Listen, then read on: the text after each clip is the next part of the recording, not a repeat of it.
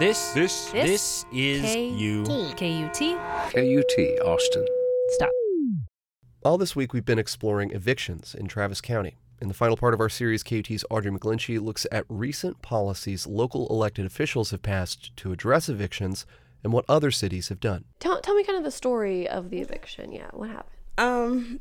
Actually, it started right around the time the kids were released from school before this summer. Anjanette Walker Powell's eviction started because the kids got out of school. When I'm at work and they're here, of course, they want to eat if they're hungry, eat if they're bored, just eat. Anjanette is 28. Her mom died 5 years ago. She got custody of her 4 siblings, ages 11 to 15.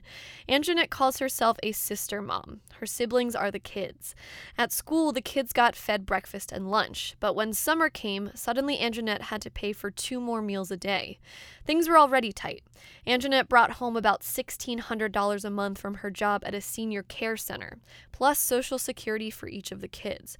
Rent was almost $900. Food consumed the rest of her budget and her thoughts. Do we eat sandwiches? Do we eat hot dogs for 60 cents for 8-pack? Do we do personalized pieces that are $1 a piece? You know what I mean? Something I think of every day when I wake up, honestly. What are the kids going to eat tonight? Anjanette lives in public housing. She pays about 30% of her income towards rent. After the kids got out of school, she couldn't afford June's rent, and she couldn't afford July's. And by the second month, she had an eviction filed against her. Anjanette headed to court. She sat in a wooden chair in a Travis County courtroom downtown waiting her turn and racking her brain. Trying to think of any way I can kind of buy more time or anything, you know what I mean? But I didn't think I'd have a chance. I just thought we were going to be next. The judge called her case. She took her seat at one of the tables. He just simply asked me, what's going on? How did we get to this point? The kids, groceries, gas to get to work. This is where the money goes. She owed nearly $1,900 in rent. He asked me if I felt like I could come up with the money. The judge gave her 5 days. Her property manager agreed. I think I can do it. You give me those days, I think I can come up with the money.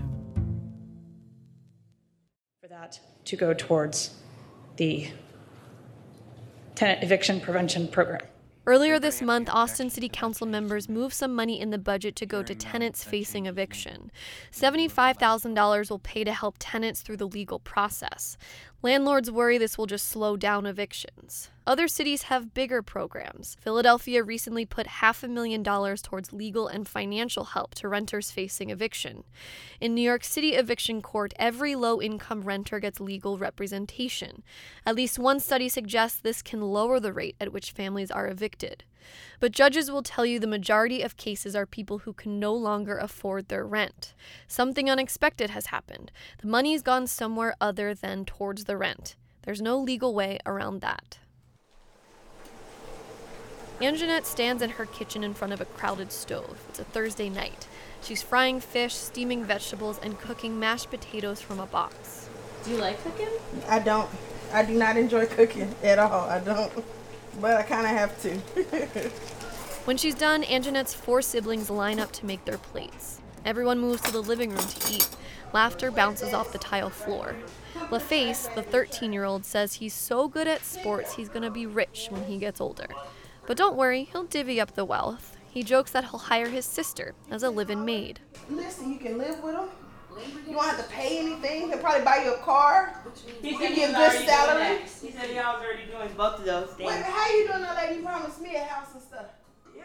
After the judge gave her 5 days to come up with the rent money, Anjanette got creative. She took out a $300 loan. And then I had $587 in my savings. She borrowed $300 from a friend, but she was still short, so she called her grandparents. It was the most embarrassing conversation you could have. If you've ever asked someone for money, you get this. Ever since I got the kids, they just kind of put me on this pedestal. And to have to go to them and say, hey, you know what I mean? I just went to court for eviction, you know what I mean? It's not easy, but I had to think of the kids. Anjanette's grandparents gave her what she needed. She brought the money to the property manager. I took the money over to the office, and I think I saw my manager drop a tear when I brought it in there. Anjanette talks about paying her rent and avoiding eviction the way athletes talk about a shot that won them the big game. I saw me doing it. I envisioned me taking the money order in there, but I didn't actually believe I could do it. I didn't think we'd get it done. Reporting this series, I've seen how evictions affect people's lives. It sends some families far from their jobs. Some end up homeless. In some cases, evictions deepen the cycle of poverty. Last year, 4,400 families were evicted from their homes in Travis County. Right now, we're on track to exceed last year's total. The city of Austin spends millions on services for the homeless. In New York City, an analysis found that giving people legal help in eviction cases and keeping them in their homes would save that city hundreds of millions of dollars. Researchers and elected officials say we need better data, and we need to know who is being evicted to better understand exactly what's going on, and whether there's anything that can be done to help more people avoid eviction in the first place. Audrey McGlinchy, KUT News.